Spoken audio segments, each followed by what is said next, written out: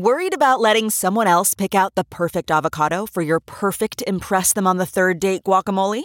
Well, good thing Instacart shoppers are as picky as you are. They find ripe avocados like it's their guac on the line. They are milk expiration date detectives. They bag eggs like the 12 precious pieces of cargo they are. So let Instacart shoppers overthink your groceries so that you can overthink what you'll wear on that third date. Download the Instacart app today to get free delivery on your first 3 orders, while supplies last. Minimum $10 per order. Additional terms apply. CarMax is putting peace of mind back in car shopping by putting you in the driver's seat to find a ride that's right for you. Because at CarMax, we believe you shouldn't just settle for a car. You should love your car.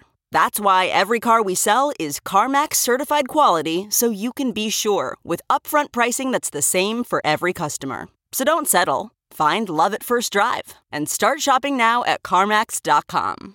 CarMax, the way car buying should be.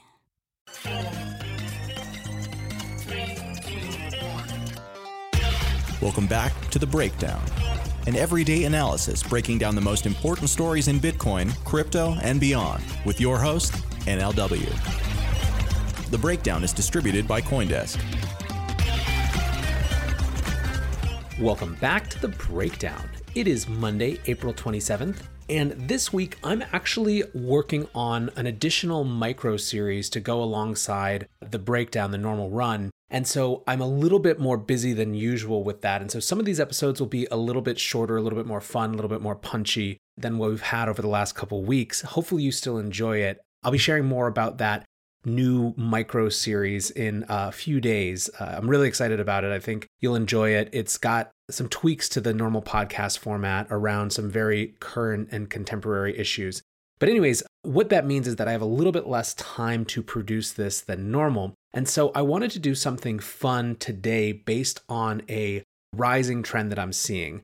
In January, before the coronavirus really hit our field of vision and our focus, the thing that we were talking about most in the Bitcoin and crypto world was the Bitcoin halving. There was a serious debate, which of course has continued, but I think the volume has been turned down a little bit on, around whether the halving was priced in, and more broadly, just what the implications of this Bitcoin halving were, right? What it meant for Bitcoin that the block reward was going to be cut in half. Did that impact things? Would that impact things in a way that was positive or negative? And what were we talking about when we say positive or negative? Are we talking about security of the network and miner capitulation? Are we talking about price? The default is that we're talking about price, but that was the state of the debate. Along comes coronavirus, taking out economies with it, and that's been the focus, right? The macro context for Bitcoin has been the focus. But we are now something like 14 days away from the halving, and the conversation is heating up again in a big way. And you can feel it on Bitcoin Twitter, where this is really starting to come back into focus. We're seeing moves from industry. And as we'll see later in this episode, I think it also has to do with a convergence with that macro narrative. So what I want to do today is talk about the 4 archetypes of people in the halving debate: speculators, fundamentalists, miners, and symbologists. So let's dive in. First up is speculators, and I purposely have not actually divided this into people who think the halving is priced in or people who think that it isn't. I'm including this entire group as the folks who are engaged in this debate in the context of this priced in question. There are, as you might imagine, a bunch of different sides and a bunch of different takes. But regardless of what take, people tend to feel very passionately. Last week, the Crypto Dog tweeted, "Do you think the halving is priced in? Be honest." Hundreds and hundreds of comments later, the vast majority of them are either, "Yes, of course it is, you idiot," or "No, of course it isn't, you idiot." This is a very clear, strict divide and point of contention. Blockfolio did a poll. They actually did a poll in-app as well as a poll on Twitter. So the Twitter poll, is the Bitcoin halving already priced in? This was last week. Yes had 27.2%, no said 51.8%, and I'm not sure said 20.9%. The in-app poll had very similar results, but spread across 10,000 people. Now, in terms of the actual content of the debate, a key question has to do with the efficient market hypothesis. The efficient market hypothesis is basically the idea that when markets know information, they price it in advance, and price shifts have to do with new information coming online. So people who believe in this efficient market hypothesis, and by the way, I've radically oversimplified it, tend to think that because this halving is a known event, it is priced in currently, right? The market knows that this is happening. They know what it will do.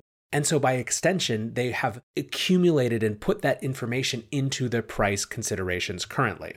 In January, Nick Carter actually wrote a phenomenal piece called An Introduction to the Efficient Market Hypothesis for Bitcoiners, which, regardless of whether you come to the same conclusions that Nick does, you will find it extremely elucidating, I believe.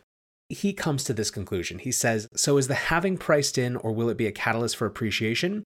If you've read this far, you will understand that I consider it patently absurd that a change in issuance will have been overlooked by the price-setting entities. On the other side of this is Plan B, 100 trillion USD on Twitter and his stock-to-flow ratio. And that's a whole different side of the debate, which obviously has a whole additional group of adherents. An interesting follow-up to this I saw from Guy Swan, who really, in some ways, Nick and Plan B became the lightning rods for either side of this in January. And Guy Swan tweeted out and wrote a really interesting comment where he said, I feel the market fails to evaluate the consequences of the halving. So basically, his argument is that people know that this halving is happening, but they are not doing a good job of understanding the consequences, what will come after it. There's so many sides to this debate, and I wanted to point out two things. First is that it's a fun debate to have, and I think it's a reasonable debate to have, and something that is, we'll find out later, but there's a good healthiness to this debate. Second, the best of this debate is an unbelievable example of how rich the Bitcoin and crypto community is with willingness to share huge amounts of thoughts and information in incredible detail. These pieces that have come out about this are so educational and useful for someone who's trying to kind of grok this. And it just doesn't happen the same way in other industries. These are people who are sharing their perspective and mental models that they've developed a huge amount of time building. So I love the debate in some ways because it produces this incredible amount of knowledge sharing. But archetypes of the halving debate, the first, and I think all of us are a part of this to some extent, is the speculators. Next up in this archetypes is the fundamentalists. And I realized actually after starting this podcast that I probably should have chosen a different name given how fundamentalist is used in a very negative way in every other context. But by fundamentalists, I mean people who believe that the key thing here is the fundamental properties of the halving. The idea that, in other words, Bitcoin is a system where the issuance rate declines while everything else increases, and that fundamentally is the key factor. That if supply goes down and demand goes up over time, price goes up too, and that presuming demand going up over time, a supply reduction is going to have a positive impact on price. There are a million examples of this. I think Jan from Swan Bitcoin articulated this really well on the podcast on Friday. But I saw another example on that thread from the Crypto Dog that I was telling you about where Ceteris Paribus, who by the way is one of the most criminally underfollowed accounts on crypto Twitter, wrote, define priced in. BTC's hard cap with declining new issuance will cause price to go up over time as more people store wealth in BTC. So that's the point of the fundamentals, right? The fundamentalist argument is that there is the property of the system, which is reduction of issuance, which creates a supply constraint, which makes it more attractive for its stated purpose of being a store of value, a store of wealth, which creates more demand, which when combined with that reduced issuance, that hard cap on supply, creates price pressure. I think it's important to articulate this, even though it's kind of obvious to people, because this group is sort of staying out of the fray, I think. You know what? I actually take that back. I think a lot of the speculators are also at heart fundamentalists too, who just like a good dust up on Twitter. But the point here is that there is this belief set from a lot of folks in this community that the key factor isn't whether the price goes up or down in the immediate post-halving environment, but the fact that the halving itself, the fact of the halving, creates context for price increase because of its properties in the system. So that's number two, the perhaps poorly named fundamentalists. Number 3 is the miners themselves. Let's not forget that in terms of immediate impact, the people and groups with the biggest amount on the line are the miners themselves, whose business model needs to account for a fact that half of their expected output from their activity is now being cut. This debate is really interesting, I think, and maybe even a little bit more informative perhaps than the normal price go up, price go down speculator debate. Last week, Patrick O'Shaughnessy wrote, "Bitcoin getting crushed at the halving would be a very appropriate 2020 thing." Keep in mind, by the way, that I don't think Patrick was rooting for this. I think he was talking about how topsy-turvy the world is. But then he followed it up with an interesting response to this in my DMs, shared with permission but without attribution, on why halvening is in fact bearish. I'll read this DM that came to Patrick because I think it's a useful note in this conversation. Income to miners falls sharply, emissions cut in half. Then difficulty will adjust downward partially but not fully mitigating this. The most efficient miners capture more market share, the least efficient leave the game.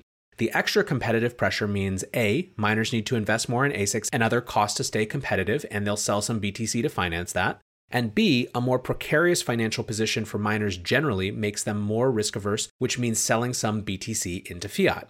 If miners were wildly profitable today, none of this would matter much. But many are just marginally profitable, and at the tail end of a 2.25-year bear market, their overall finances aren't great either. With all that said, this is all just one part of the puzzle. While I view the halvening as a force to be bearish, doesn't mean prices will go down. Plenty of unrelated bullish forces. Key point here being an argument for why this might be bearish without rooting for it, without being a hater in any way. Plan B actually responded to this, and he says, "Thank you, Patrick, for sharing this DM. It's a great example of minor capitulation / death spiral FUD, fear, uncertainty, and doubt. 2012 and 2016 halving data shows that difficulty will not adjust downward, but will keep rising post-halving. Miners have already invested in new hardware and are prepared for minus 50% revenue." So I think the interesting thing about this is that in some way it's saying that miners have priced this new cost in already, right? We're talking about whether things were priced in, whether things were known to markets in the speculators debate. Now we're seeing that in the context of miners, where Plan B is basically saying, look, miners know that this is coming. They're the ones who have the most on the line from this. So they're already investing to try to get out ahead. And you're seeing this in articles every day on CoinDesk and on The Block, where there's a hardware arms race happening. Another key point that Matt D'Souza makes is about miner capitulation being bad or not. He says, remember, miners capitulating equals more Bitcoin is allocated to miners' best position to accumulate Bitcoin, removing sell pressure from the network. Which is a really key point, right? The idea that the miners who are not as efficient, who aren't doing as well, create more sell pressure because they have to sell more of the Bitcoin they mine just to keep functioning. So in this way, miner capitulation is not necessarily a bad thing. It's part of the overall game theory in this. Now, all of this is theoretical and speculative, but what's actually happening? Well, from my view, from where I'm sitting, it doesn't seem like people are slowing down. It doesn't seem like miners are slowing down. In fact, it seems like they are heating up. Just today, we saw that Binance has announced a mining pool service. They said that it would be focusing on Bitcoin using full pay per share, or FPPS. Under this method, revenue from the block reward, as well as some of the transaction fees, are shared among pool participants. Future offerings will focus on both proof of work and proof of stake based networks. So again, this is a Binance getting in on some version of the Bitcoin mining game. We saw last week MicroBT, which is a competitor to Bitmain, rolled out and announced 3 top-of-the-line Bitcoin miners who are trying to compete with and take market share from Bitmain. So we have competition on that front. Just last week, Marty Bent announced a project that he'd been part of for months now called the Great American Mining Company, which is designed to help oil and gas producers build a digital pipeline for stranded gas, to use stranded gas to mine Bitcoin, which is just a phenomenally cool thing that I'm going to have Marty back on the show to talk about that specifically now that it's live sometime soon, hopefully. Marty, if you're listening, I'm meaning to ask you about this. But anyways, the point here is that there is a ton of activity from the mining industry leading into this. So whatever pressures there might be, whatever potential bearishness, it seems to me more likely that this is a potential natural selection event, but not one that's necessarily bad for Bitcoin. So that's miners, the third and probably most important archetype in the halving debate. The fourth and final category is the one that I kind of relate most to, which are the symbologists. These are the folks who think that part of the significance of the halving is in the context and with the contrast it makes to what's going on in the wider world, where the halving matters not just for the internal system of how Bitcoin runs, but the external perception of Bitcoin in the world as it is. And to me, this is a hugely significant halving for that reason. I think that it's hard to overstate how dramatic the contrast is between Bitcoin reducing its issuance at the same time as central banks around the world are absolutely trying anything possible to them to print what they've called, in the context of the Federal Reserve, unlimited cash, infinite cash. It couldn't make the contrast clearer. And this is holding aside any debate about whether the Fed is taking the right action or not. The fact that there is this huge important event in Bitcoin, which is fundamentally about a reduction of its supply getting to an eventual hard cap, while the idea of a cap has been totally blown out of the water in the macroeconomic system, is hugely important.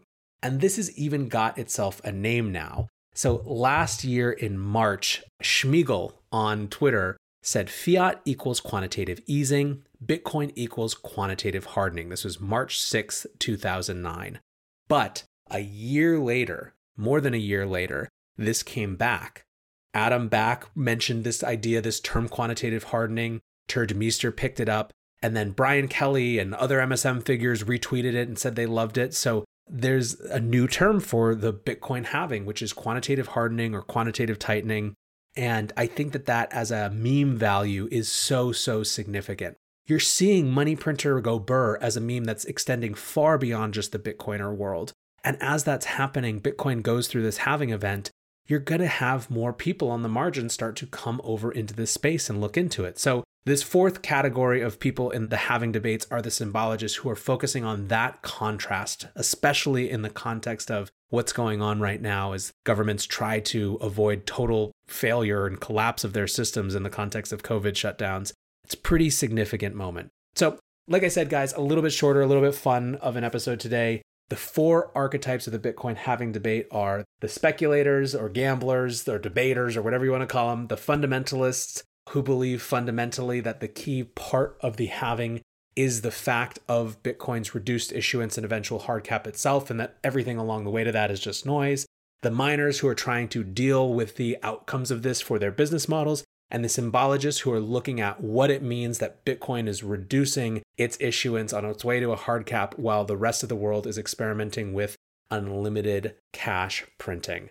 That's the idea. That's the podcast. Thanks for hanging out. I will be back tomorrow with another episode of The Breakdown. Until then, be safe and take care of each other. Peace.